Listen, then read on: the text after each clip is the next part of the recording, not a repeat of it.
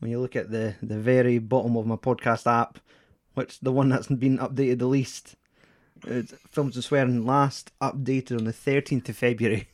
So that was the second half of the films of 2021 with me, you, and Smithy. Yeah. But we're back. There's no fancy introduction because I can't remember it. It is me, Stuart Sutherland, joined once again by the Magic Mike Christie. Aye. And yeah, we're here to talk about the films of 1982. Mm-hmm. Because that's it, we're just making it up as we go along now. We wanted to talk about a year rather than a specific film. And Twitter decided they like the sound of 1982. There's quite a good couple things that came out that year. So we're here to talk about what we've seen, what we haven't, and what we didn't really care for. Yeah, I've got a feeling there's got to be a lot of angry people. Oh no. And all that. Oh no. Yeah. You could say you never liked Gandhi. You know what stuns me the most is that actually won Oscar for like best foreign film. But it's directed by Richard Attenborough and stars Ben Kingsley. Yes. Yes, and it won the Oscar for best foreign film because I went and done my wee bit of digging today. Best foreign looking film. That should really just be an award for best makeup then. I mean, you couldn't really make that today without hurting a bunch of fucking people. Yes, aye. You know? So, yeah, 1982. Where do you want to start? You want to talk about the films we liked? There's no point talking about the films we missed out on. So, let's talk about what we liked. We agreed on 5 films each. Yeah. We haven't compared lists. Yeah, no, we've not actually done that. I was looking today and I was trying to find 5 that I liked, and I wrote down my initial 5, and then I was scrolling through and I was like, fuck. I was like, that's decent as well. I was like, that's really, I've got a feeling Stuart's going to hear that on his list, so I'm not going to put that on my list. Okay. It's almost like battleships. I reckon what he's got. I know. So, I'm going to start with the one of the more out there ones. It is Dragon Lord. It's a Jackie Chan film. I recognise the title. I couldn't actually find that in the... Or maybe I just scrolled right through it when I was going through. Yeah. Did it have like a different title at all? It might have. Letterboxd do list it as Dragon Lord. It's the sequel to The Young Master. It got its release from 88 Films. Yeah, that's why I recognise it. A lot of the key Jackie Chan films that were like on Hong Kong Legends are now getting redistributed on Blu-ray thanks to people at 88 Films. So Dragon Lord's a great one. It's like most kung fu films where it kind of emulates like a western where it's Jackie Chan's character and his best pal. His pal's getting sent off to the military. It's like a period kung fu film, but there's the villain, and it's all shot up like close up to his face. You never really get to see a proper look of the villain, but it's this badass Korean kicker that just destroys Jackie and his pal Mars. But it's got great stunts at the start where there's like a competition in town where they had to collect something off like a totem pole, and it was just more or less about 30 of these stuntmen all just doing human towers, and they're all climbing to the top, but they're constantly rolling down the tower. And there's this great outtake where Jackie gets to the top, loses his balance, and it just rolls, and the camera's from the top like a bird's eye view looking down. You just see him rolling, and just hits his head as he hits the ground at the bottom. And you're like, oh, these silly buggers actually did this. There wasn't crash mats, they were just boys throwing themselves down like 2 stories and just bouncing off the ground just for the sake of a film.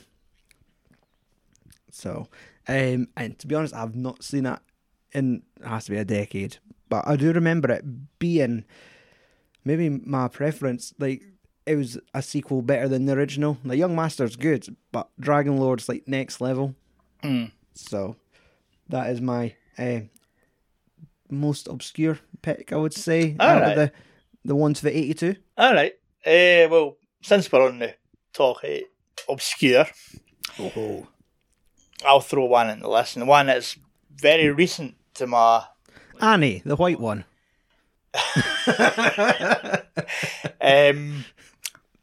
as in not the Jamie Foxx one. Yeah. Yeah, nah. No, okay, It's not fair that. It's dues. not that. I've kind of had this wee itching to kind of start watching a bit of Dario Argento, Oh. and because we talked about this a few years ago when we were doing this. Aye. We were looking at doing like a Giallo Yeah. season, and we were a wee bit put off by it. Yeah, I never did it because I just couldn't figure out how to pronounce the genre. Yeah. Is it like Galileo? And then it's when you watch the films and stuff, it's like a lot of people, because it's an Italian film, you can get it in dubbing, which is fucking awful. Or you can get it in obviously the Italian and stuff. Aye, yeah, and that's kind of like the thing with like Hong Kong cinema as well. Yeah, It's either aye. you love or hate the dubbing, Aye. or at least they'll have the decency to put like the Cantonese. I still English remember subtitles. the horrible dubbing for the Hong Kong Legends edition. Was it City on Fire? Yeah, aye. And that was atrocious dubbing on that.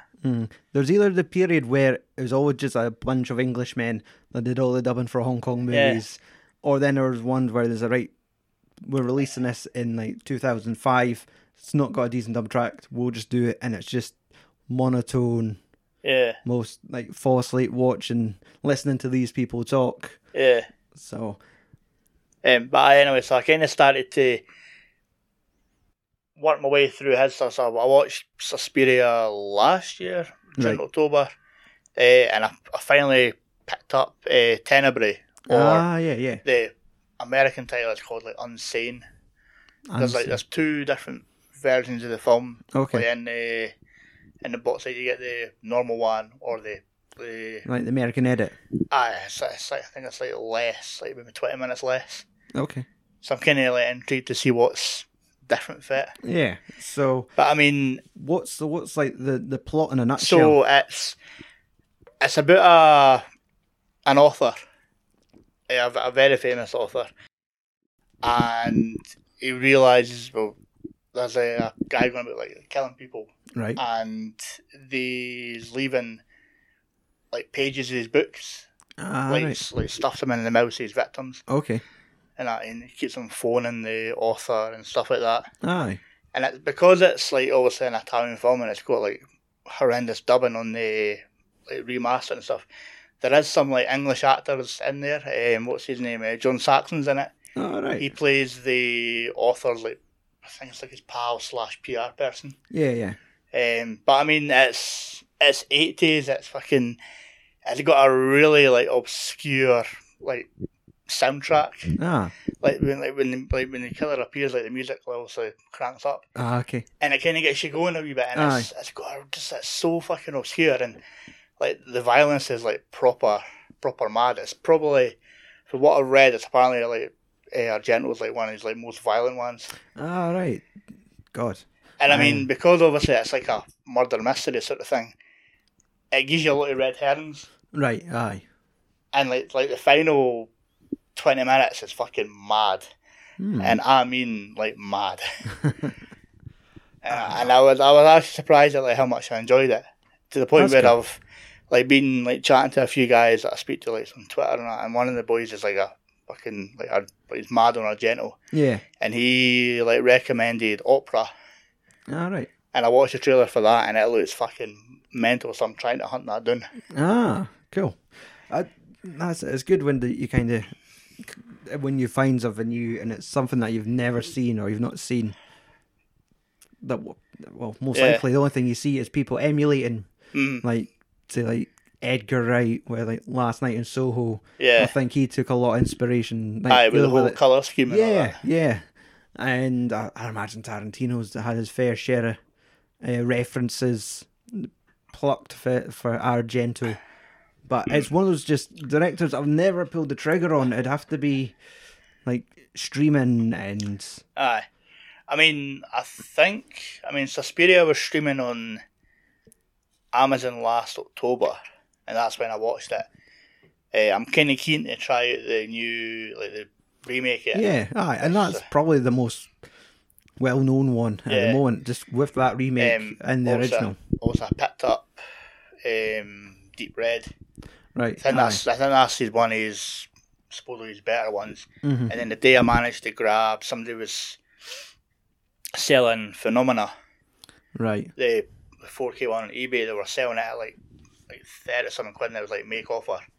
Yeah. And I gave the guy like a much less offer, and he fucking it's like in the bar. So I was like, decent. Cheers. And that's got Jennifer Connelly in it. Right. And Donald Pleasance playing a mad doctor. So I'm like, fucking sold, let's go. Exactly. Let's go. I want to see that. Decent. Because that's it. There was... What was... I had a reference there, but I can't think of it now. It's fine. We'll steer away for that. But that's cool. That's it. When it comes to Argento films, I never know about them until there's like your boutique brands like Arrow release them. Like, what is it, like something like The Bird with the Crystal Plumage? There's what's the other one? There's a few that they've released it on Blu and now it's getting 4K. So they've pretty much done all as a part, and there is a 4K Suspiria, but you have to import it. Right. Okay. And there isn't a UK one yet, but because 4K is fucking, you could use them anywhere. A lot of people are just importing them. Aye. There's no regions. About time they came up with that. Oh, I know, but I like Tenebrae is definitely one. And I mean, it's only like 95 minutes maybe. Oh. So you're no even. Yeah. You're not even. I mean, even Suspiria is like quite short. I know Deep Red is like 2 hours, but I'm not too keen on checking out Bird with Crystal Plumage or Cat of Nine Tails. Right. And I want to see Opera though. Opera looks fucking mental. Aye. Oh, that's not bad. That's it. When you start working your way through them, then you could kind of get to the more like bottom of the barrel, well, or just at least more of the completionist. I mean, he released a film this year. I can't remember what the fucking name of the title is. I need to have a look at it a bit. Mm-hmm. I think you can only get it on like the Blu-ray and stuff if you import it. Aye. What's the name of the They title? always speak about him as if like he died years ago. He's still living. Aye, jeez. The folk where he was he was on the stage fucking recently doing something. I can't remember what the fuck it was. Let's see. I guess people would probably think the same about John Carpenter, how he's not directing a film in about 10, 15 years. So the new one that he done coming this year is called Black Glasses. And the plot is a young woman who lost her sight finds a guide and a Chinese boy named Chin. Okay. Together they track down a dangerous killer through the darkness of Italy. Okay. And if I somehow get a hold of it, I'll watch it, or if it's on streaming. Yeah, aye, that's it. If his like original catalogue is still getting released like nowadays, like there still should be a market for like his most recent work. Yeah. So,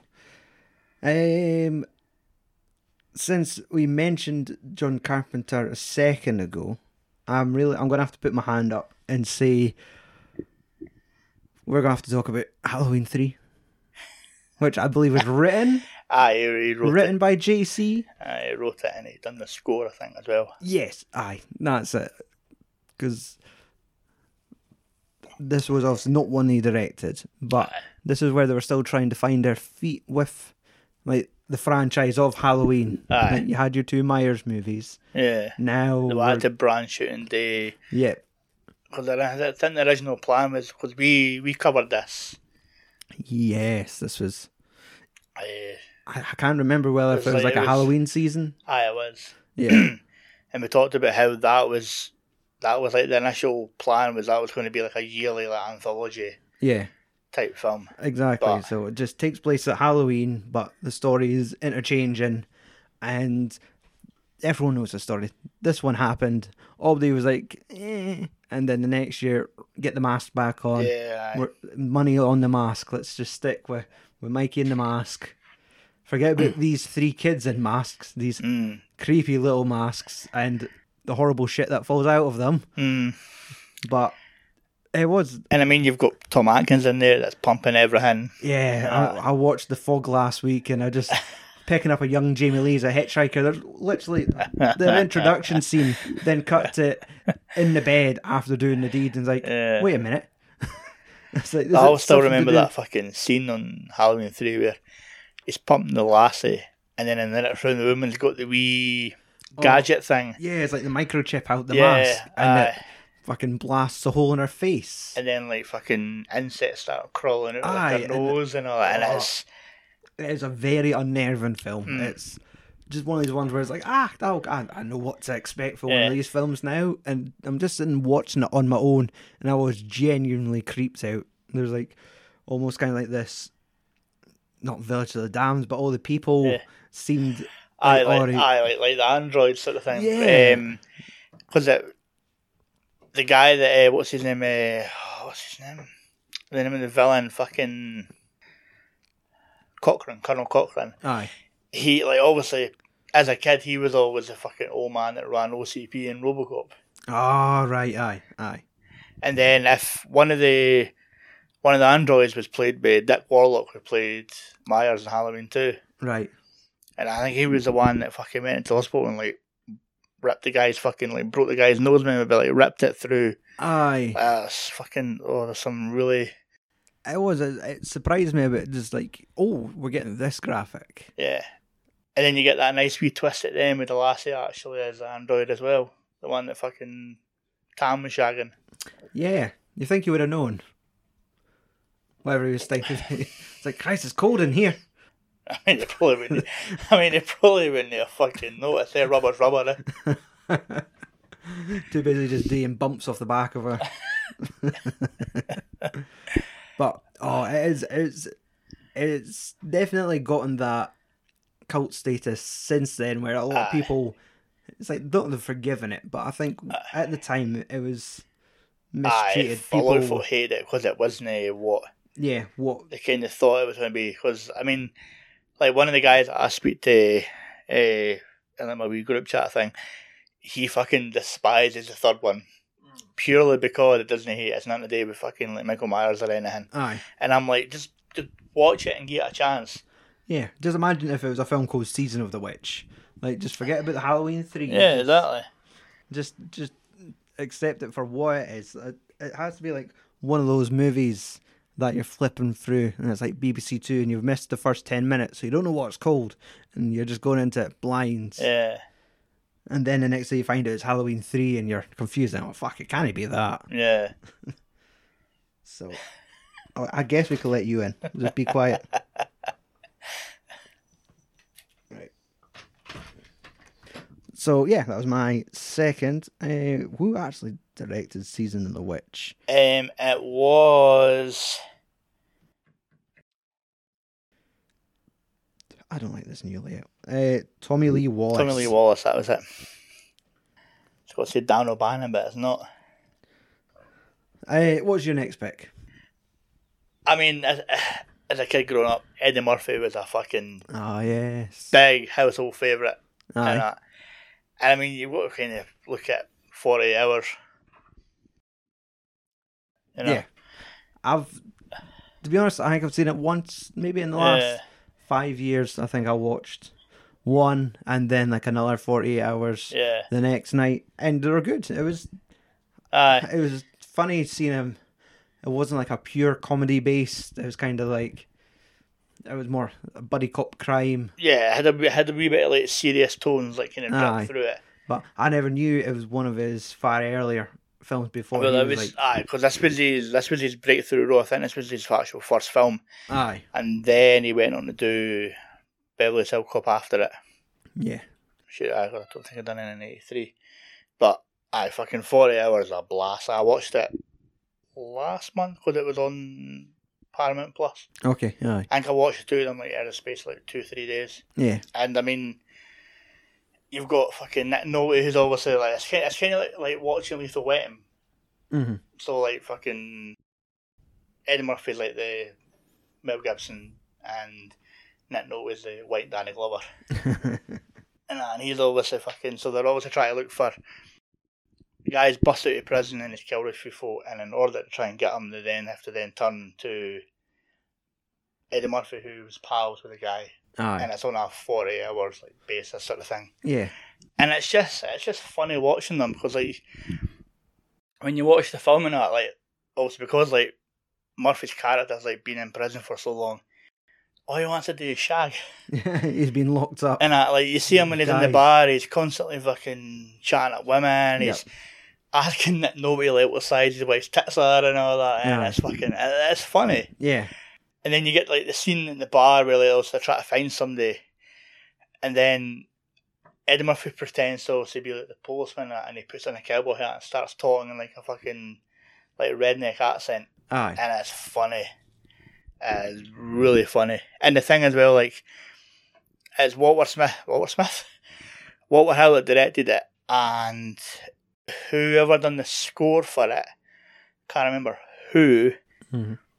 The score is almost like the fucking prototype for the score of the Commando.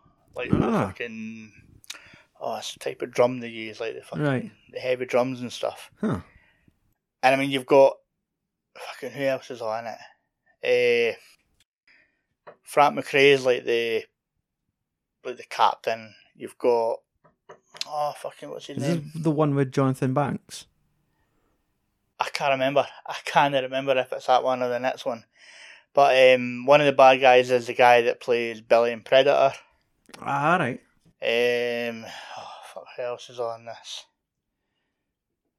It might be. I'm sure Jonathan Banks might be in this one.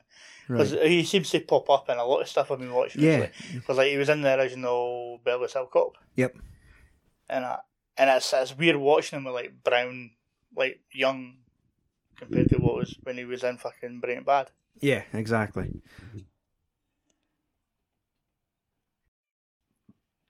But it's definitely probably one of the funnier like buddy cop films.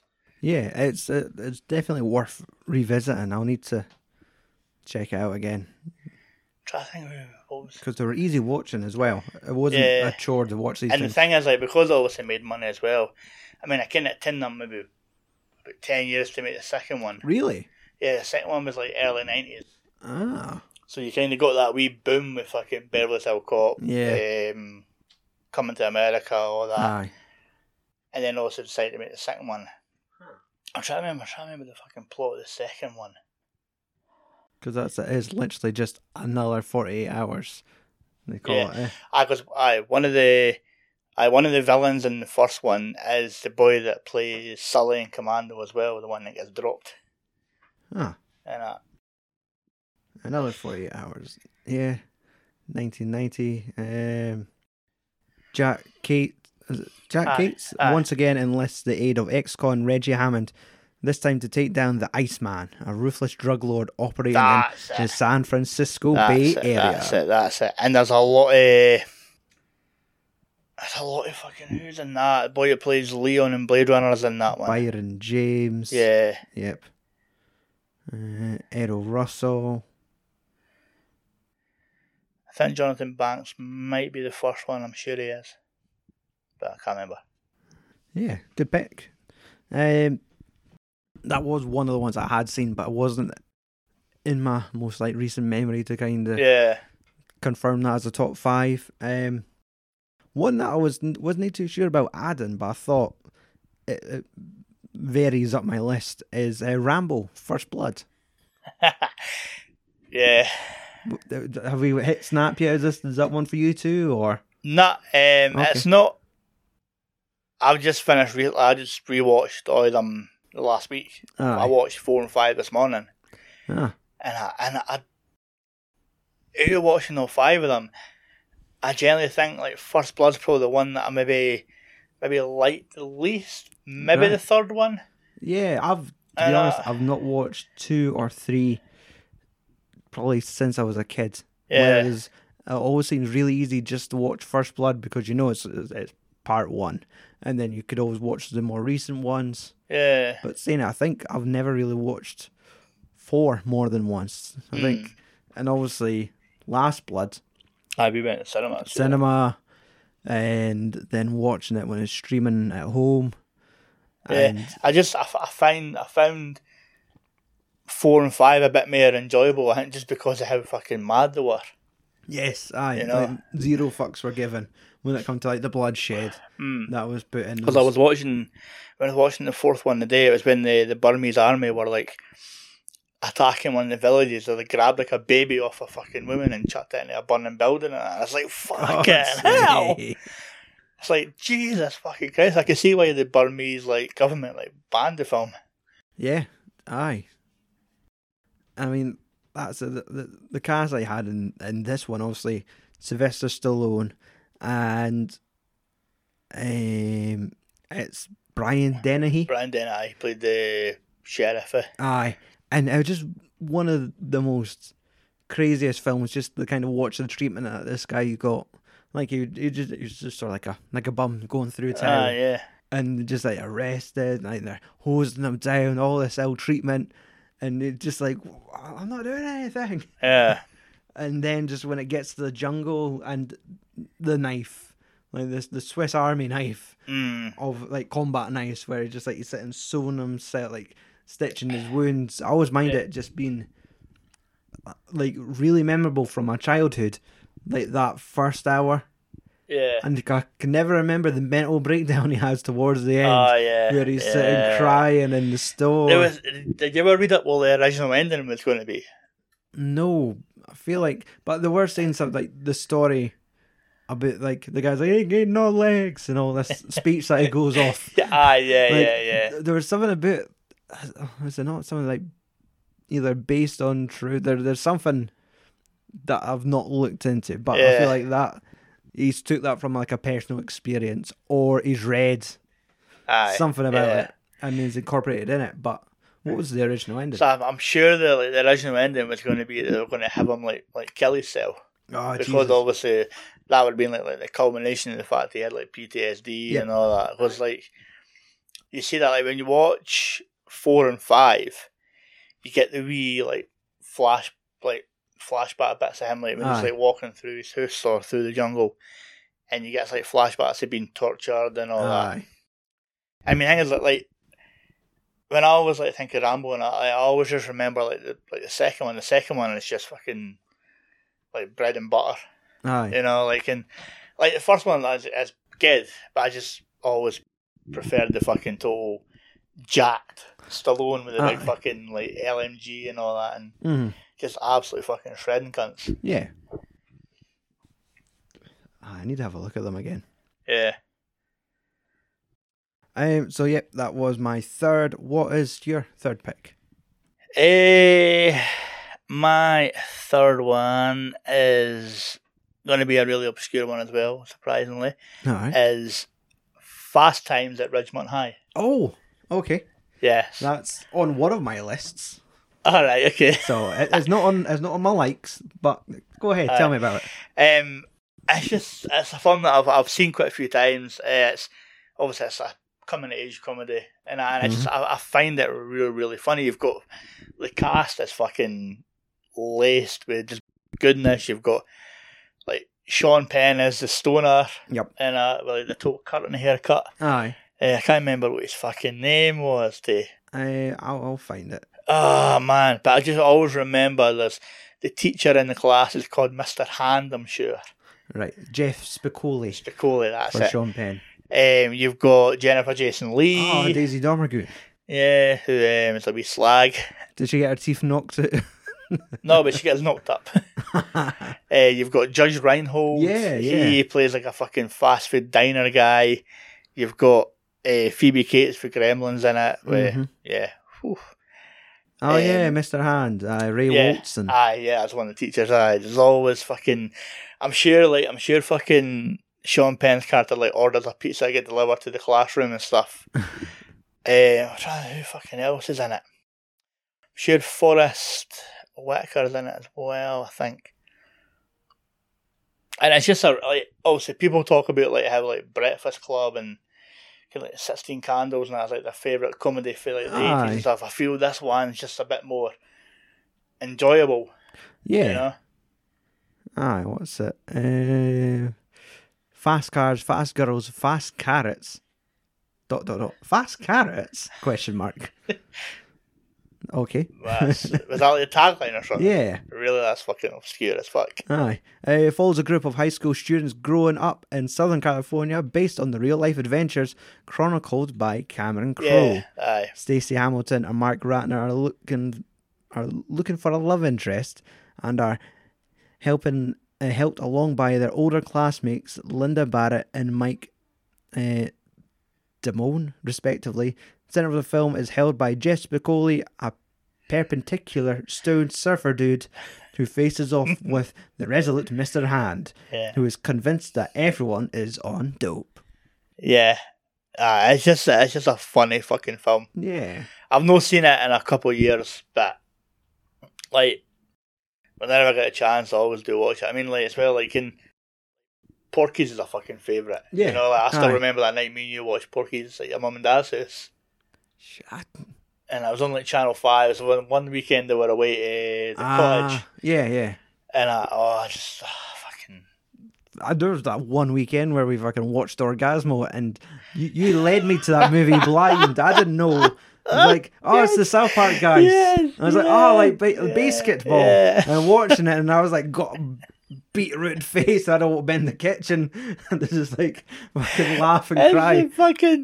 It's the bit where the dog. It's the bit where the gangsters go to the Chinese restaurant and they start beating the guy. Then all of a sudden, like, they see when they're beating him, you can clearly see that it's like a blow up doll. Yeah. And every time they're beating him, they like want him to sign the paper, and he's like, "Yo, mama." Oh. Yeah, I'm glad it wasn't at the stage where like our Auntie Beth was still babysitting us. Oh God. That would have been terrifying for her. What a film that was. So, my number 4. I reckon, do we just say it? Do we just get the big one out the Roz? What, E.T.? Funnily, not on any of my lists. Ooh, it's on one of my lists. Aye, yeah, you turned into Macho Man for a second. Minus fucking heart attack at the wheel. It depends what list it ends up on, I guess. No, I'm talking about John Carpenter's The Thing. Yeah. I'd imagine that was on your list. I know. Yeah. We were dancing around mentioning films that were reviewed already, but how could you not talk about like 1982 without bringing up the likes of The Thing, E.T., Blade Runner? Like, it is like now, like in 2022, looking back like 40 years, like that seemed to be the year of cult mainstream sci-fi movies. I mean, you've got Star Trek 2 in there. Yeah, Wrath of Khan, and but I guess when you go back to that year, it seems like, well, we all know that The Thing was not really a hit when it came out. Yeah. I'm not too sure if Blade Runner was a hit when it came out, or if it was more.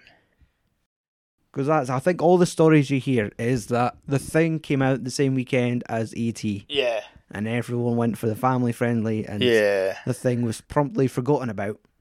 But its cult status remains huge. Yeah. It changed like cinema. Looking back on it. So yeah, we reviewed this on Films and Swearing a bloody long time ago. It was me and Andy when we were doing a really silly season of let's just do the alphabet. So it was like reviewed a movie that began with A, B, C. Yeah. And when it got to T, we thought, well, it has to be The Thing.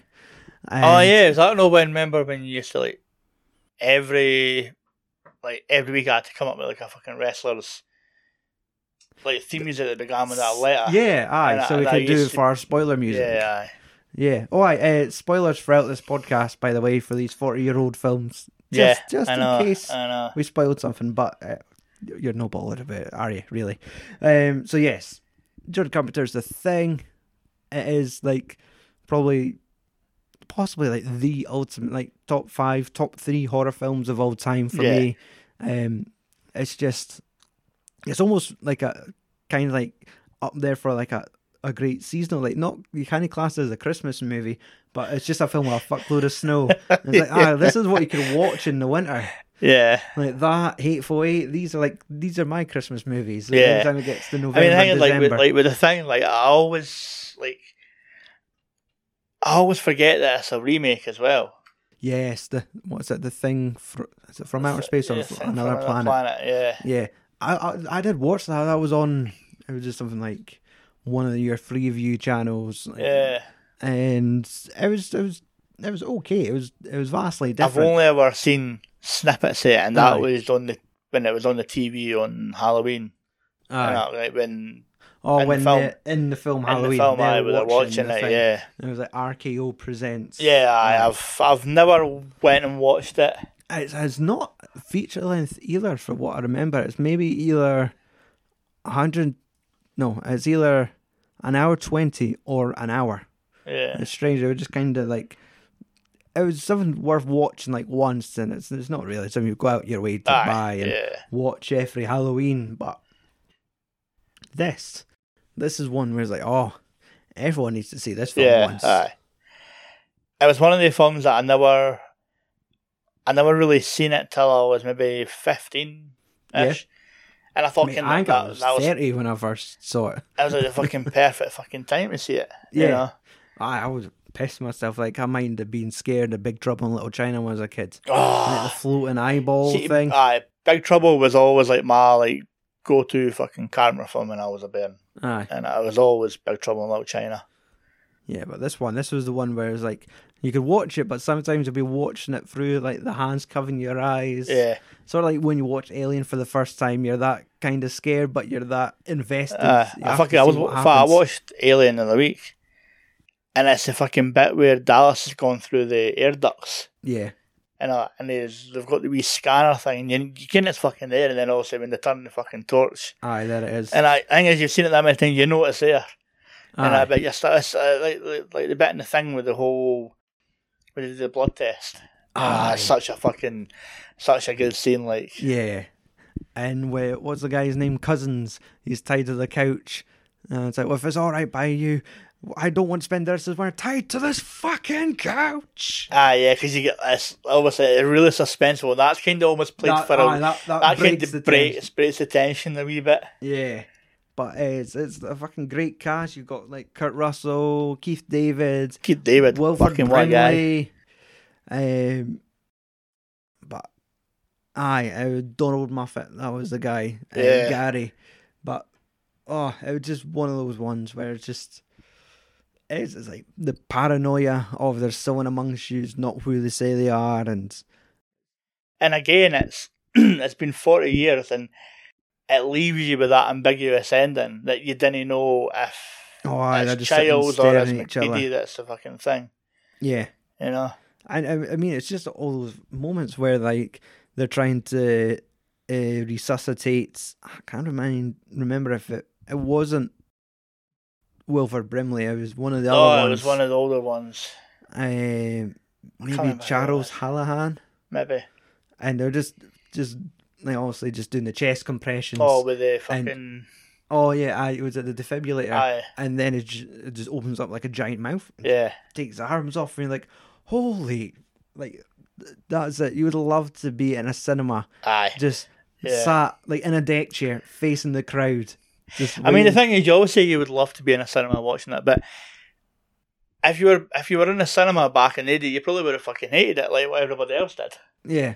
You know? Aye, that's it. It's so strange, but that's it. In my head, it was like it was in cinemas this year, but a lot of them are putting them back in cinemas because it's anniversary time, isn't it? Aye. Like AT was at the beginning of this month for that National Cinema Day. Yeah. And there was adverts for Wrath of Khan. Yeah. It was back in cinemas. Jaws. But the thing was earlier in the year, so I assume like they try and release it close to the same original release date, I imagine. Aye. But there's so much about the thing. As well, because obviously fucking Carpenter's movie, it's all the practical effects as well that went into it. Aye, like the severed head of the guy, and it turns into spider legs and crawls out the room, and it just like even the bit where the dog turns into it. Oh, it's and it material. It opens up like that, and then the fucking head comes through. And stuff. It almost looks like the fucking the Venus flytrap from Little Shop of Horrors, where just this giant, huge, like imagine like all the all the work behind like the puppeteers and all involved in making that thing tick, because it looks horrifying. Yeah, but it's a spectacle. It's one of like the best. And I mean, even the scores got like so the wee eerie bits to it, can just the wee fucking wee long prolonged like chords and all that. And it's just because that was it. It was like Ennio Morricone that done that one, and it's just like the dun dun dun, and then it's just the different instruments, and it's just as if I had the full soundtrack, because I only have like that John Carpenter anthology CD, so you've got one track, main theme. But if I had that full album, it would be like sitting listening to like an hour of pure dread.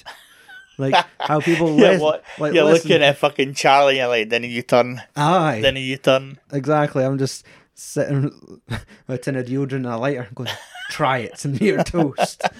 But I was like, you can't sit on the couch on a Sunday and listen to that and feel good. You'd watch and then you'd be like, shit, like, looking at your siblings differently, going, kind of.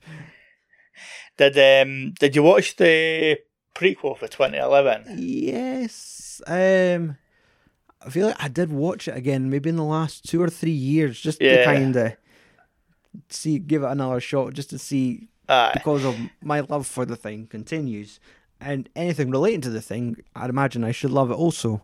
So when watching that one, I remember I wasn't hating it. It was vastly different, or it was going different directions. Like it was even slightly different. Yeah.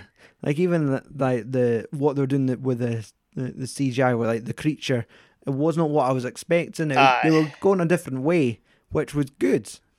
I did like the whole, like, with a different approach, with the fact that because obviously it can't take on anything artificial. And like the bit where they found the fillings, like in the bathtub and all, like stuff like that was interesting enough, and it was good because it wasn't like a straight up shot for shot remake. Aye. And that's it. It had a story. Like, it started with like that dog running through the snow and the remainders of the last camp chasing to kill it. I can't remember if that prequel finished with them getting in a helicopter chasing after a dog.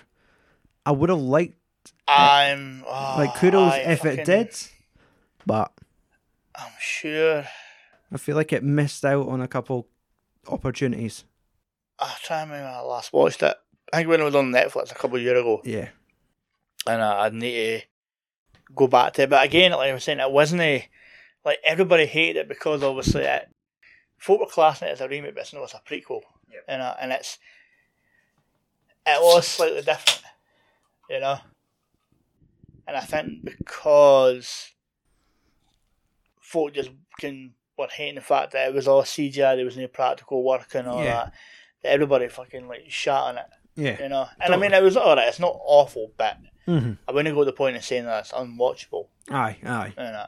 And that's it. I think people were expecting, because it was like a Norwegian or a Swedish camp to begin with. And because there was Norwegian folk in with the group. Yeah. I think people were just surprised to see that Mary Elizabeth Winstead. Yeah, and Joe Edgerton was in there as well. Right.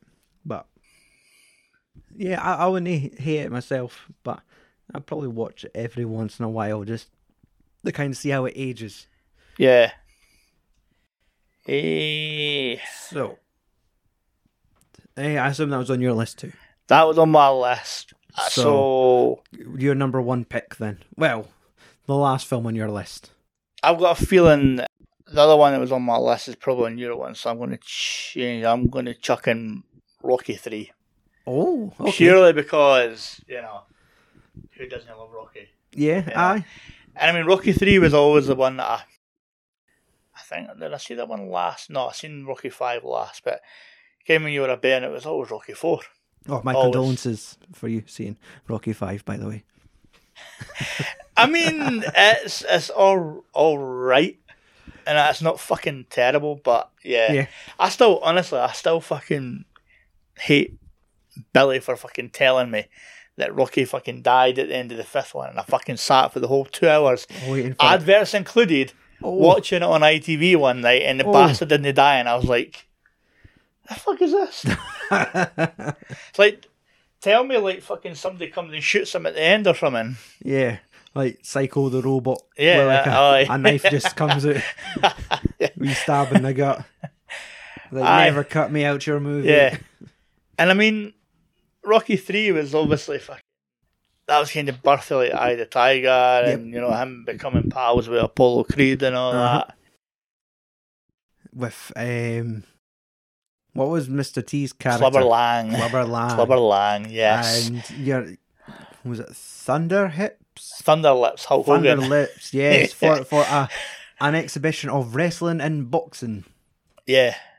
Yeah. Mm-hmm. To be honest, Rocky 3 seems to be really low down in my estimate. Like, if we're talking about first 5, right? Like, what, Rocky films? Yeah. So, I see, I always sway between 4 and 2. Yeah. Like, because that's like 4 for definitely for all the rewatch value and all that. And exactly. Fact, you know, 2, I loved it, and 2's a perfect sequel for it. Yes. And arguably, I think, apart from the whole fucking 80-hour montages you get in part 4, I think the training montage you get for part 2 when Adrian wakes up for a coma. Yes. Is fucking, when she says win and that wee bell dings. Exactly. It fucking just, it spurs you on. Aye. You know, and then you get him training with Mickey and all that. Yeah.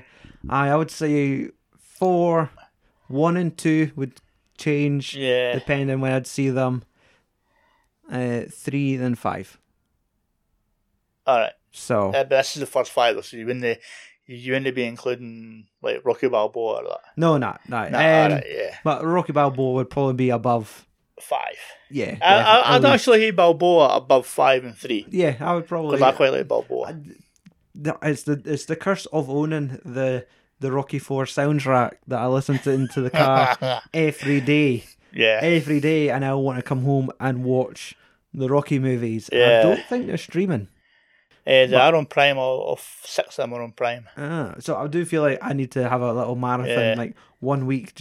I'm patiently like waiting on them fucking doing them on 4K, and I just like an upgrade that box. I mean, I'll keep that box set because I've got fucking Polly's signature on it and shit. Exactly. But I just think that it could look good, considering the fact that they released Rocky versus Drago. You can buy it on, like, you can rent it as like a 4K film.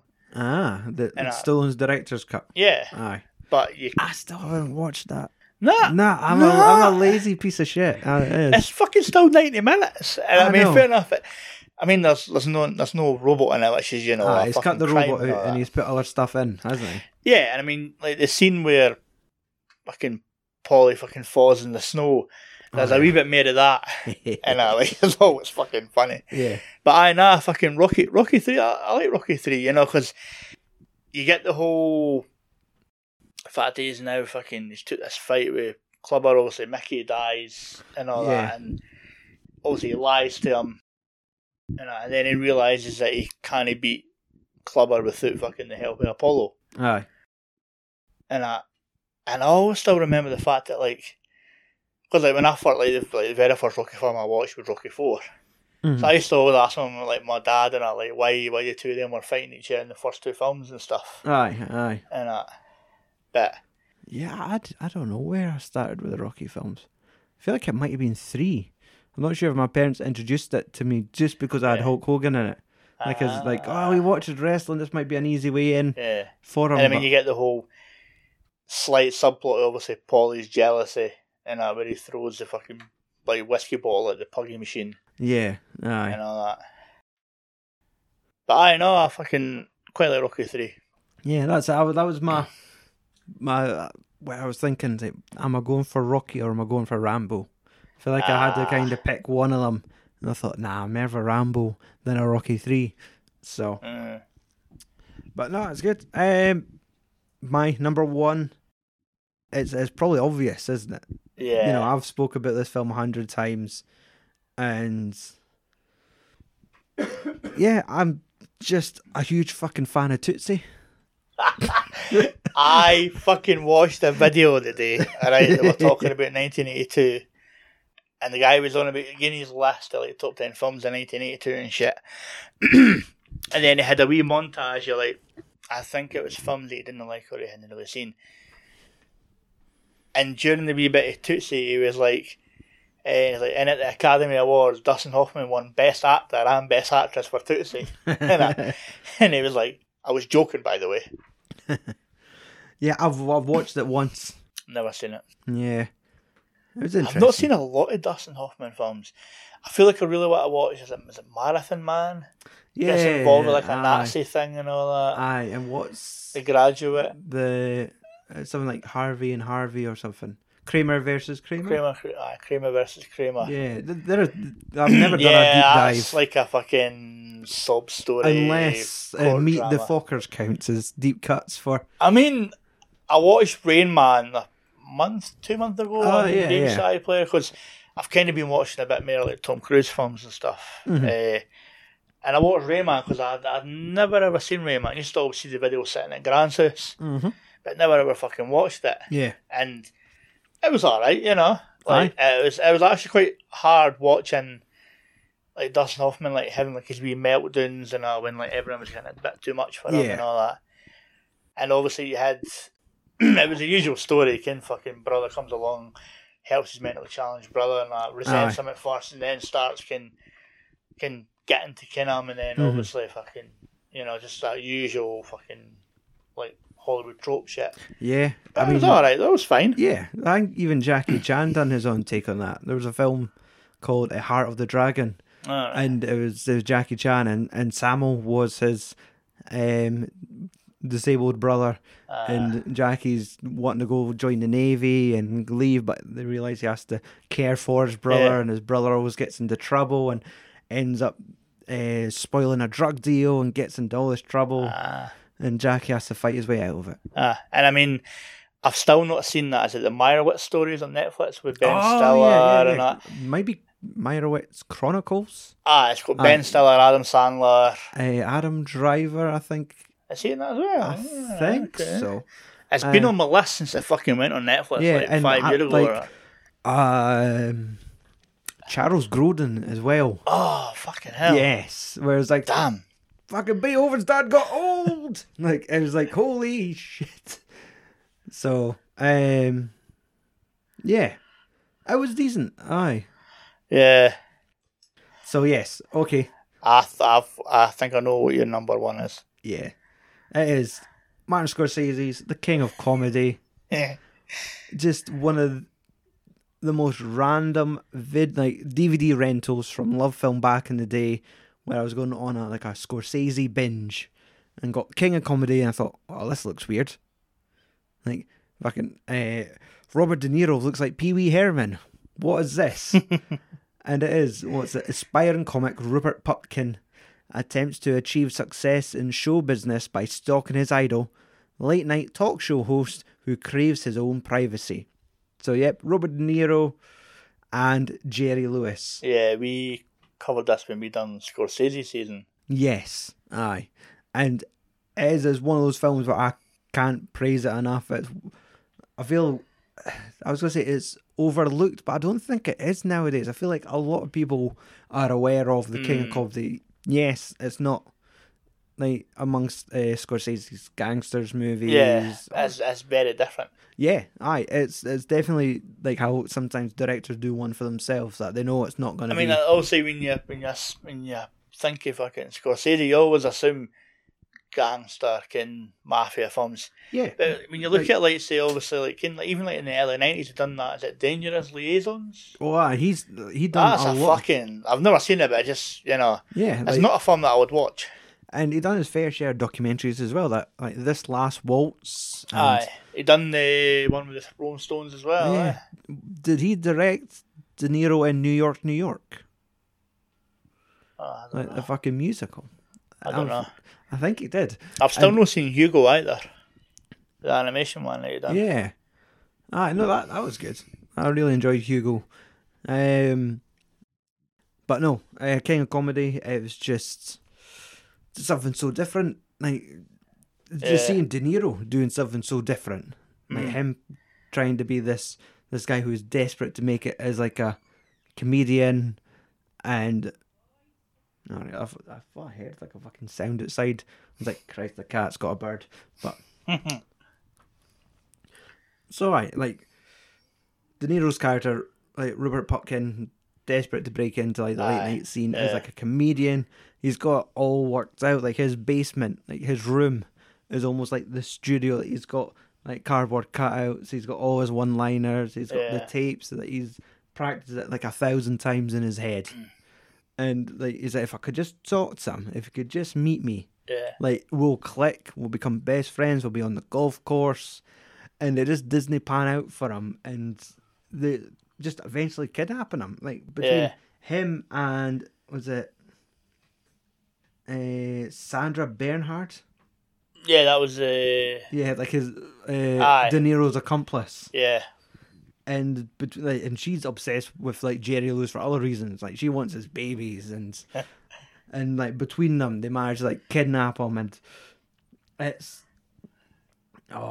remember that I think we'd done it on an episode where I'm not sure if it was when Jerry Lewis died, and there was a clip of was it all the audio file that played? Yeah, and it's him walking down like a busy New York street, and a woman's like, "Oh, I love your show. Could you say hello to my son?" So I'm sorry, I'm busy. He's like, "Well, I hope you die of cancer." yeah.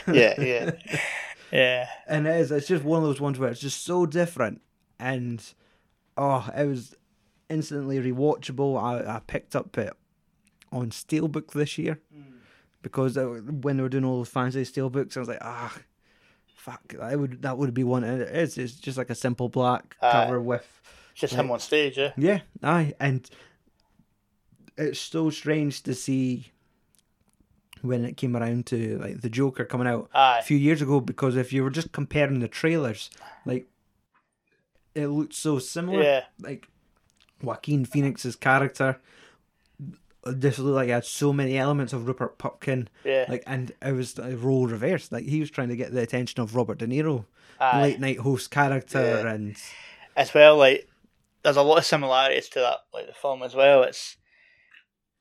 There's the wee bit of the film in King Comedy where he's got it in his head that his pals with Jerry Lewis and all that. Yeah. And then there's I can't remember the full scene of that, but I also remember the whole bit in the Joker where he thinks he's in a relationship with his next door neighbour and all that, and he takes her to like visit his mum in hospital. And you think that that's all real, and then you realise that it's all part of his fucking head. There's a part of the fucking King Kong that's similar, and I can't even fucking remember it. My cat's just throwing up. Nice. Aww. No chance, pal. So, what else? I didn't think there was anything really left to say about King of Comedy, but to be honest, if you haven't seen it, please go see it. It's a fucking excellent film. I think it's like, also you obviously fucking can rave on that. Yeah. I still rave on After Hours. Because that was the one that I covered. Yeah, I've still never had a chance to see it, I think. I recorded one. And it's a quirky comedy. Yeah. You know? Like it's him, I think it's Rosanna Arquette. Will Patton's in there somewhere as like a fucking, he loves leather. I'm sure it's Will Patton. Right, so does that take us? That just leaves you with your number one? Yeah, and again, it's a film that it's like, do we talk about it? Do we know? And obviously, the thing was probably my number one, and my number two was sitting at Blade Runner. And like going through my films and stuff, like, and there is ones that I've not seen a whole lot of films from 1982, and that, but obviously, like Blade Runner, obviously we've covered that. You know, yeah. Again, it's one of the films that wasn't universally loved at the time. As it got on, it got better with age, sort of thing. Yeah. And that was it. I never really came around to it until we reviewed it for the podcast. I think I'd seen it once before, and it was like I'd rented it, stuck it on the TV, and I just kind of worked around it whilst it was on in the background. Never kind of sat down and paid attention to it until it was like 80s season or something. And I thought, right, I need to pay attention to it, and it clicked. I got it. Yeah. And yeah, it was. Whilst it's not in my top 5, but I do like appreciate a bit how good a film it is. And I mean, like, when we covered it, we talked about all the production shit involved with it, and it was like obviously Ridley done like there's like I've got the 4K one. It's got like all 5 cuts of it. Aye.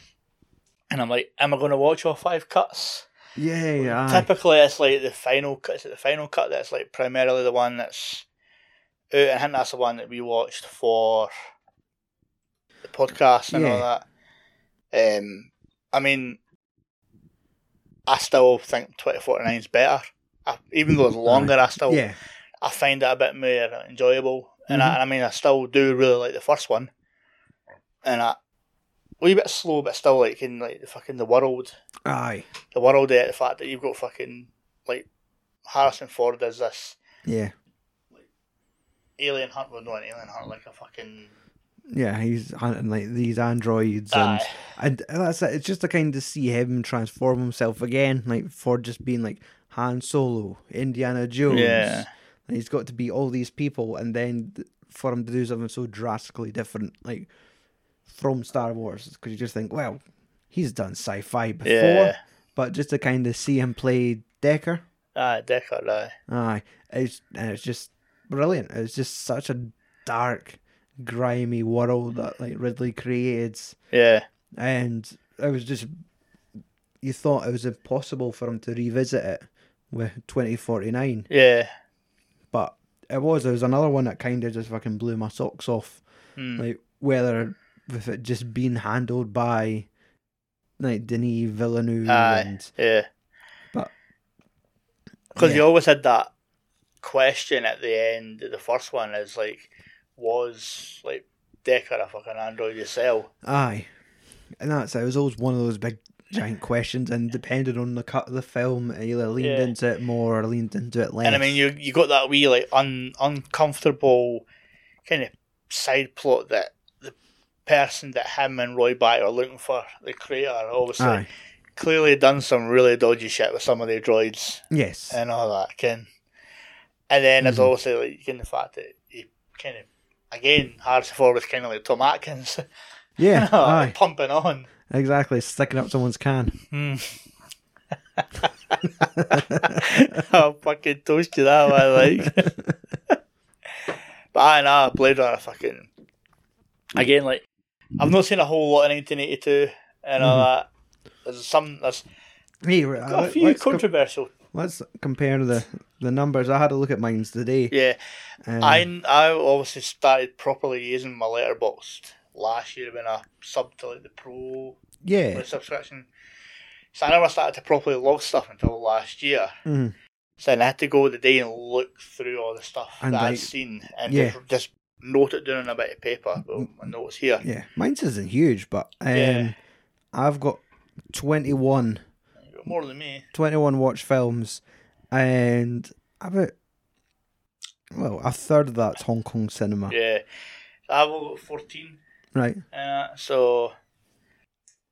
But I mean, I've got because what was it? We picked 5 that we liked, 3 that we've missed, and 2 that we've not liked. Yeah. Do you want to have a look at the ones we've missed? Yes. Okay. I reckon there's a couple of interesting takes here. Yeah. While I was looking through the list, obviously, I'm going to give an honourable mention off the top because it was just like, not seen that. I was having a look at like the Hong Kong cinema side of it because I knew I've seen it a lot, and then there was just this one called Hard Bastard. It's like, I've never seen it, but I wouldn't mind. Like Hong Kong kung fu film, Hard Bastard. I'm like, I kind of want to see that now. I wonder what happens to this Hard Bastard. What's his story? Interesting. But no, they're all real hot takes. I mean, Poltergeist. Poltergeist was on my list of the ones that I've still not seen. Really? I've seen bits of it. I've never fucking seen it. Man, I thought it was one that you like ticked early. Nah. Jeez. Tron. On my list as well. What the hell? It's like, It's almost like, On my did we list as just well, become best friends? On my again, I've never seen it. I've never even seen the sequel. Was it Tron? Oh, Legacy. Yeah, aye. Yeah, I've never touched that. Yeah. Okay. Two for two. I know this is where we break here. All right. Because I've never seen Fast Time at Richmond High. Ah. And, like, obviously, I know it's a film, but there's clearly, well, I'm aware of Fast Times at Richmond High. Yeah, but I'm only really aware of it because Phoebe Cates climbs out of a pool and takes her top off. Yes, exactly. So, supposedly, I think there's another 90 minutes to that film. Yes. It's like when you watch Porky's, and like I reviewed it. I got the Arrow Blu-ray to review years ago, and Molten Lime was like, "Hey, who knew there was another like fucking 8 to 8 minutes to Porky's other than that shower scene?" I love Porky's. But it's the bit after the shower scene when they're in the principal's office. And it's the young gym teacher, and they're talking about Brian and a sketch artist to get the women to use the fucking description. Wants them to line up. One of them's got a mole. Yeah. Aye. Yeah. Oh, what a fucking film. Yeah, I know. I was like, Fast Time Richmond High, it's iconic. It was like, and only just because I know that the lassie for Gremlins. Yes. Like, it's just turned a lot of boys into men. Was it Judge Reinhold? Yeah. Like, that's it. His prayers have been answered like this. You can't say this man's had a bad life. Yeah. So yeah, they were the ones I've missed. I should really, every Halloween comes around, is like, should really watch Poltergeist. Yeah. Haven't all done it yet. It comes out in 4K next week, and I'm like, I want to watch it before I get it, just in case. And the wild thing is, the interesting is that Toby Hooper was apparently originally going to be the one that was going to be directing the thing. Right. But he had Poltergeist to make. Ah. So he pulled out and they went to John Carpenter. Ah, crazy. Because there also, wasn't there, like, they were thinking Spielberg was going to do Spielberg, like, Poltergeist. kind of produced it. You can, for what I've seen, a lot of the stuff in it, you can kind of tell it's bits that he, like, probably directed and all that. Because it just echoes fucking everything that he does. Aye. So, that was my two. So, what was the third one? Third one on my list was Night Shift with Michael Keaton. Ah. There's a couple of Michael Keaton films that I wanted to. I've seen Mr. Mum. Is it Mr. Mum? Aye, the one where he was, aye. But Night Shift, it's today. I'm Stable Hospital. I can't remember what the fuck's in it again. Yeah, it kind of rings a bell. I feel I've heard people talk about Night Shift as like kind of it's like a dark comedy, or yeah. Like I seen the clip today on that trailer that I posted. Yes, the one on Twitter. Yeah, there's like a cuts to the scene where he's like in the classroom with the blackboard and he's talking to the lassie about like seeing like all the tits and all the fucking bras get chucked at him. and it's like, what a guy. I did. Speaking of just films from 1982, I've been listening to the Quentin Tarantino, Roger Avery podcast, the Video Archives, and they reviewed one called Firefox. Oh, with Clint Eastwood? Yes. Never seen it. Directed by Eastwood and starring Eastwood as kind of their take on like a Star Wars style vehicle. Oh, right, okay. And yeah, that was from 1982. And it's such a, like, I do really enjoy the podcast, but man, the films they go on about are so obscure, and it's just because they review the films that they have like in stock of the Video Archive. There's a plot synopsis for it, and this is fucking. I'm going home Get tonight. that microphone to your mouth. I'm going home to rent this on fucking Amazon Prime tonight. Okay. A Mile Manor morgue attendant is assigned to the night shift, and his new co-worker, along with his prostitute neighbour, convinces him of running a prostitute ring out of the morgue. Oh. And it's got Henry Winkler in it, Shelley Long. Who else? Shelley Long from Cheers? Yeah. They're not Shelley Long for the Money Pit as well? Yes. Yes. Yeah, aye. Ron Howard directed it as well. That's bonkers. Yeah, yeah. I'll do it tonight or I'll do it tomorrow. Aye, let me know what it's like. Yeah. I mean, it looks funny. You know? as soon as you said Michael Keaton and Night Shift, it rung a bell in my head somewhere. And I was like, wait, that's supposed to be a good film. Yeah. But I could not remember what it was about.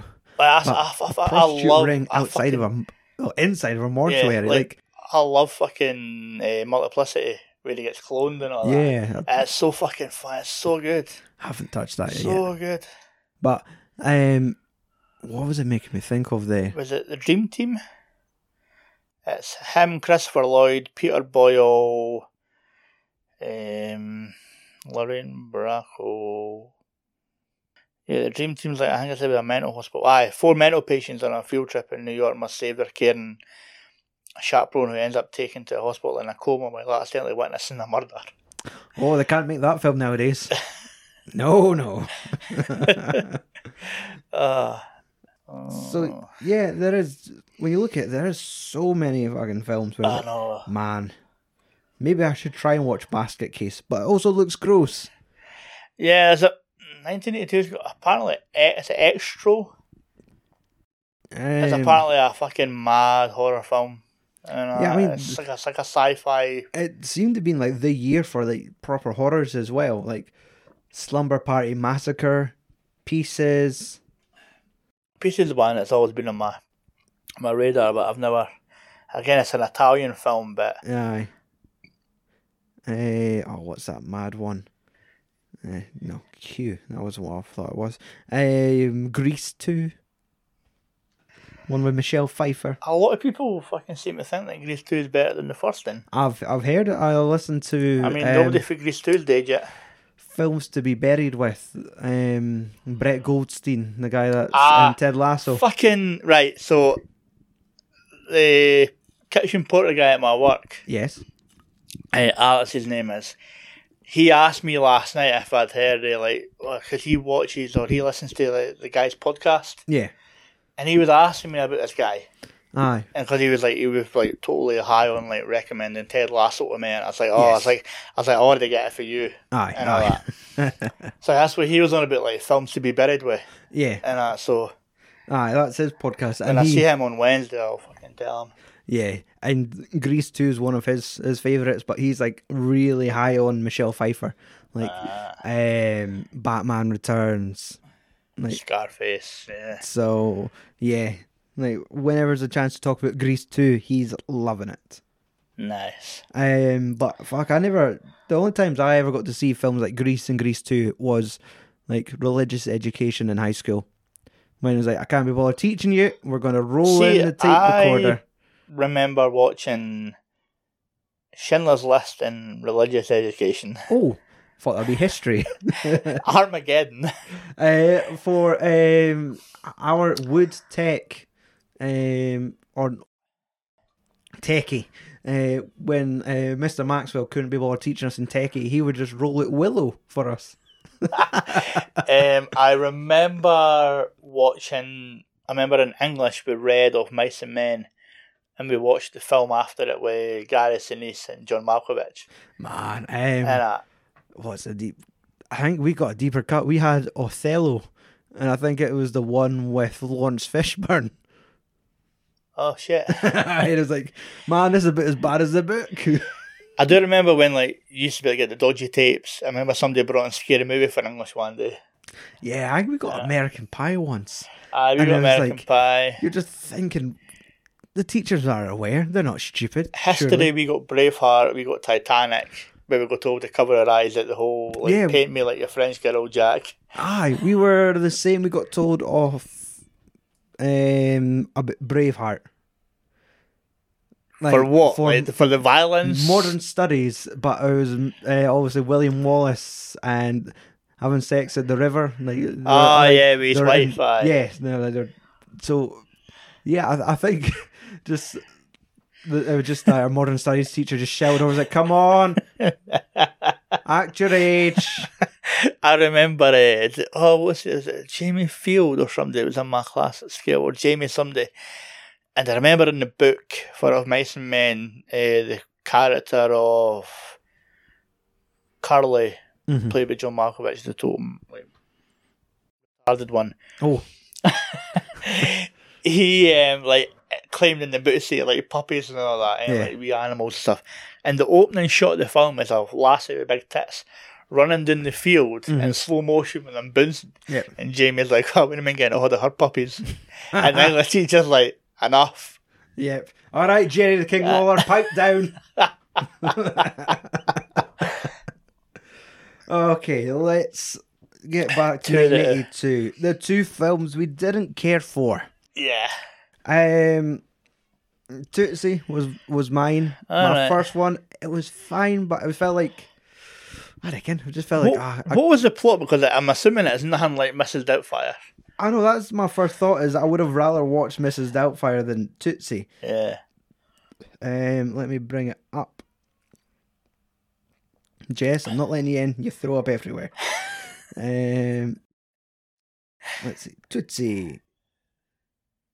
When a struggling out-of-work actor, Michael Dorsey, secretly adopts a female alter ego, Dorothy, in order to land a part in a daytime drama, he unwittingly becomes a feminist icon and ends up in a romantic pickle. Oh no. So, yeah, Dustin Hoffman, Jessica Lange, Terry Gard, Dabney Coleman, Charles Durnan, Sidney Pollack. Nobody really, no giant names. So it is kind of like Mrs. Doubtfire in a wee bit, like the fact that he can't also get work, so he dresses like a woman. Mrs. Doubtfire also can't see his kids. Yeah. Did you ever see the person that edited the Mrs. Doubtfire trailer to make it look like a fucking like horrifying thriller? No, not. But I'd imagine that's very easy. Oh wow, aye, to do. Yeah. It's like those people that do the takes on The Shining and makes it sound like a family film or a comedy. Yeah, aye. Yeah. Time for the hot take of the night. Oh. E.T. Yeah. Okay. I just didn't care for it. Like, yeah, I've kind of felt the same, which is strange. Yeah.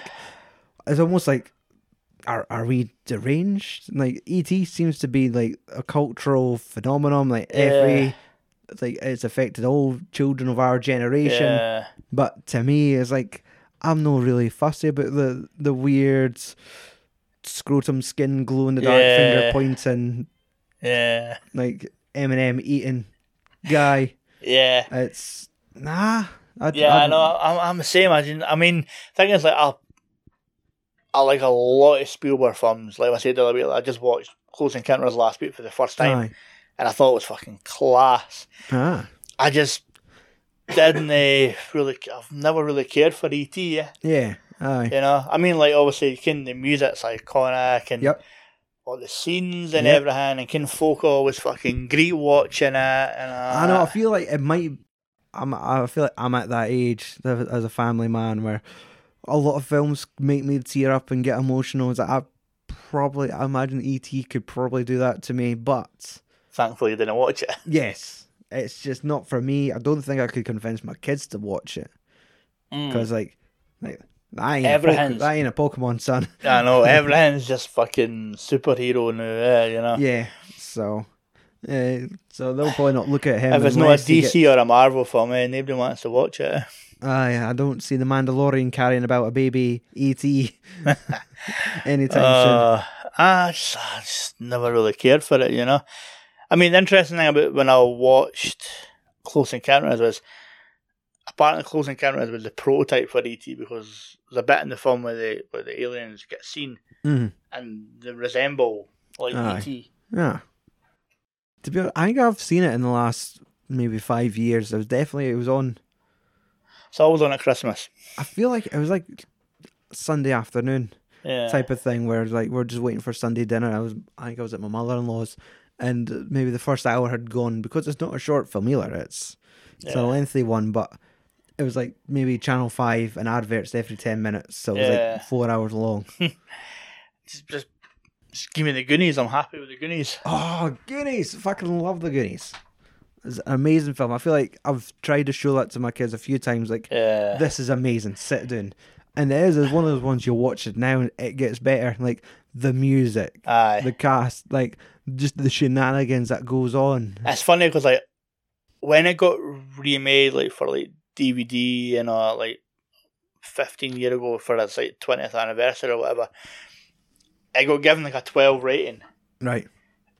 And when you watch it, it kind of warrants that 12 rating because of like when you watch like the scene where Mouse talking Spanish to the housekeeper, talks about like all the cocaine in the house and talks about all the bodies up in the attic and all that. And then there is like dark, like a lot of dark stuff involving like the fucking like Joe Pantoliano and like Robert Davi and all the brothers and stuff. But fucking what a film! Rather watch them slip on the pirate deck and fall in their ass, or they fall and hurt their balls and sloth. And it's the music. It's like the music at the start where they break out the prison. Like that music, and that music's fucking brilliant. Like just that wee bit that's played there is fucking class. Where you watch like Chunk watches them coming down the street and he's got the milkshake and he squeezes it all in his shit. But it's just like I could always just vividly remember whether they're sat at the organ and it's like the bone fingers and they're playing it and they get it wrong and the floor falls down around them and then they realise they're in the bottom of the well and it's a masterpiece. I think it's the fact that like E.T. isn't it's no Indiana Jones, it's no fucking Goonies, like that sort of stuff that we like, you know. Yeah, it's like those films have adventure. This one, it's mystery and it's kind of wholesome, but it just doesn't. It doesn't click. I know there's a lot of people fucking love that film. Yeah. Nah. Did you see that they're re-releasing it on like 4K? And I think it's in America. Right. And they're releasing it like a pack that's basically like in the box. It's like a lunchbox. Okay. I'll need to look up the photo and I'll fucking send you it. Ah. And it looks like a total 80s style retro lunchbox that you got at scale. Man, they should have done it as the lunchbox, but in the style of wasn't like the wee touch tone toy phone. Yeah. That I used. They should have had it styled like that. Right, it's not a hot take because it's not that well known, but one of my random charity shop finds in the last year was the best little whorehouse in Texas. Dolly Parton, Burt Reynolds. I was expecting Animal House. I got a wholesome musical. It's a musical, eh? Yes. I've never seen it, but... And I was expecting just some proper shenanigans, and it was just too clean for my liking for a film that was calling itself the best little whorehouse in Texas. Yeah. And when you think about Reynolds, you think of like Smokey and the Bandit. Yes, exactly. Those types of shenanigans. I was expecting that, and I wasn't expecting like boobs that can fly in all directions, but it was just almost like a stage musical put to film. Dolly Parton doing her thing, and Burt Reynolds. It was, I guess it was maybe I was just let down. I was expecting something else from what I got. I'm not a massive musical fan. Like, I've still never seen La La Land. Purely because it's a musical. And everybody raves about it. It's a 50-50, I think, on it. I think a lot of people are divided about, because there is people that properly love it and then people are just don't see the point to it.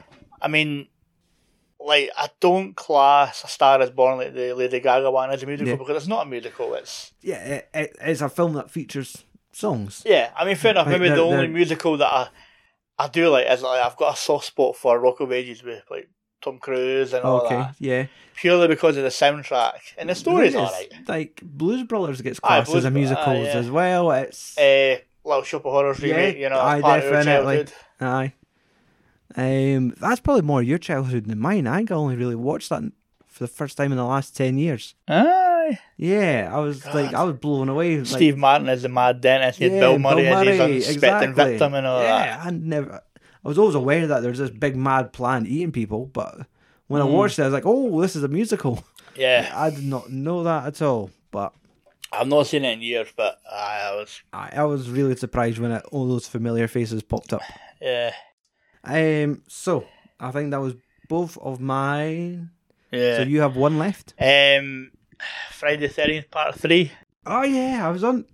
Obviously, I saw that because I've been looking at that page of Letterboxd all day. Yeah, I can't remember anything about part 3. It just shows that I just don't think 3D in film works. Oh, right, yeah. You know? I guess this one's only really significant because that's the one where he finds the hockey mask. Yeah, that's him starting to get the hockey mask. And I mean, the thing is, I don't even, like, I think I ranked Friday the 13th like recently based on like memory and stuff like that. Mm-hmm. And I still have like the first one really low down, Like I just don't enjoy like the first one. Second one's alright.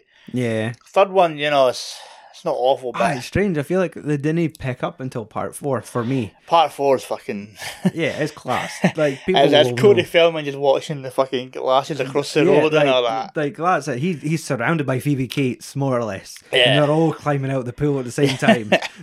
And I mean like part 5 is alright. I mean, you know. Oh yeah, because that's the copycat. Yeah. And I mean, like I love like part 6 for some reason. I just think Jason Lives. Yeah, it's a swift 80 minutes. Yeah.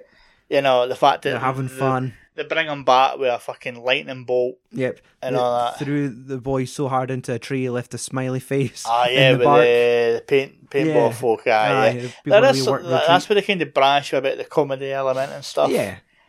But I don't think the third one's that good. And third one's the one where they fucking kill the guy in the wheelchair, hit him in the face with the machete, or is that the second one? Maybe. I've watched them all once, but there's only certain ones I go back to. I'm trying to think, because you have the horrible fucking 3D like. There's shots. There's a harpoon to an eyeball or something that fires to the camera, and it's a guy gets impaled. A guy gets impaled with a brush thing, and like he's holding the brush, and the brush is always meant to be like the 3D thing. Aye. The bit where Jason gets hit in the head with the axe. He's at the screen, that's meant to be the 3D bit and all that. Yeah. I just don't care for the third one as much as... I mean, it's probably one of the first films that kind of done 3D, that and Jaws 3D. Yes, true. And that was horrific. But yeah, I think that might be us. I think that's all the hot takes have been dished out. Yeah, what have I got here? I've got... Okay, let's see.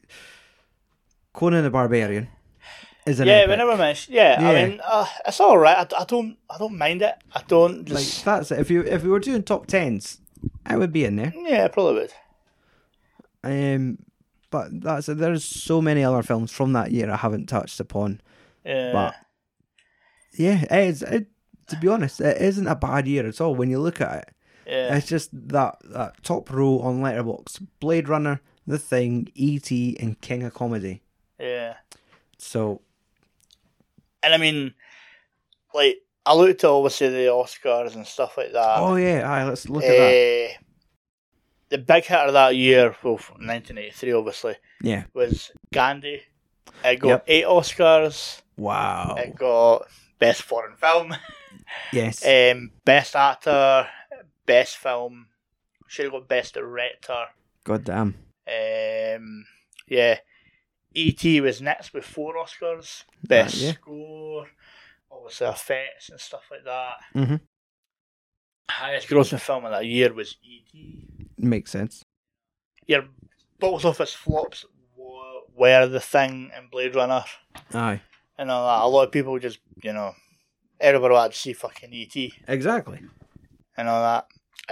Interesting thing is, I looked at notable deaths in 1982. Okay. And the top 2 in 1982 was Grace Kelly and John Belushi. Oh, jeez, oh. Yeah.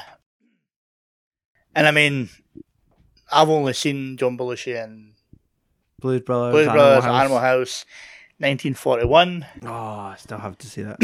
Yeah. It's strange to think they went that young. I would feel like it must have been... He was 33, I think. Right. He was as young as I was in like his 30s when he died. Jesus Christ. Boy, I had all the potential. It was the same with like John Candy. And I mean, like, Jim Belushi's alright, you know, like his brother. And, Don't say that about Jim. Like, he was the sensible one. John was reckless. He done a fucking speedball one, and look where that got him. Yeah. So we don't want to just like look at Jim's like, oh well, we've still got Jim, I guess. Like, I'm just trying, like, Jim was sensible. Like, I mean, Jim got to be in a film with fucking Arnie. Red Heat. Oh yeah, Red Heat, definitely. You alright? You alright, Charlie boy? Yeah. This is films and swearing, by the way.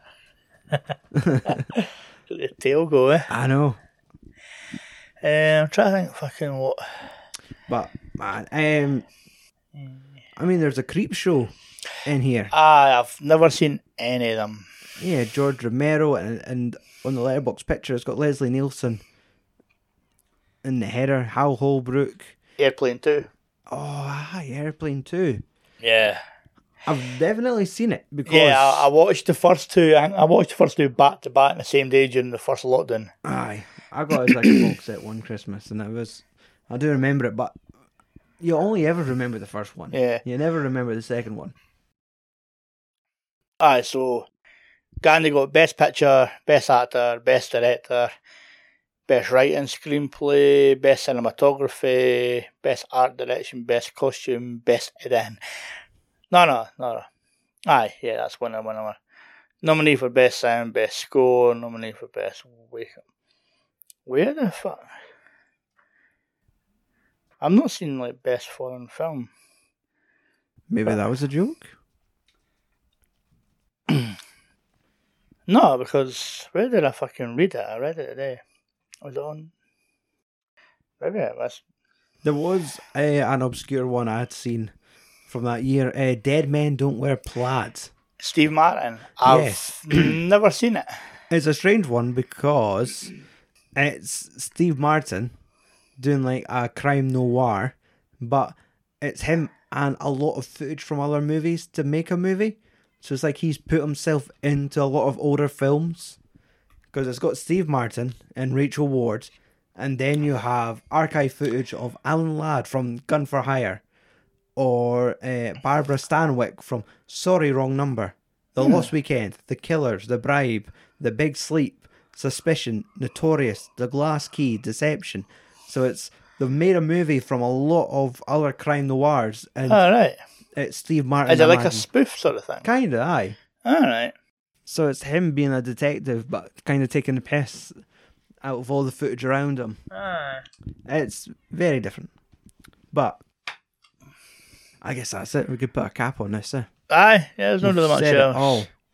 We spoke about all the main ones. If you care, we have Twitter at Films and Swear and at Mike Van B. If you listen to this, send us a tweet and tell us your favourite films from 1982 and suggest what year should we do next. Because it looks like we could do these more often now. Yeah. So, I think we will. Because we spent all this money on this equipment. We better use it. I've been your host, Stuart Sullivan, and joining me across the room, Magic Mike Christie. Fuck off and tune in next week. I would put music in here, but I'm probably not. How long was that? That says an hour and 43 minutes. Jesus. Was it really?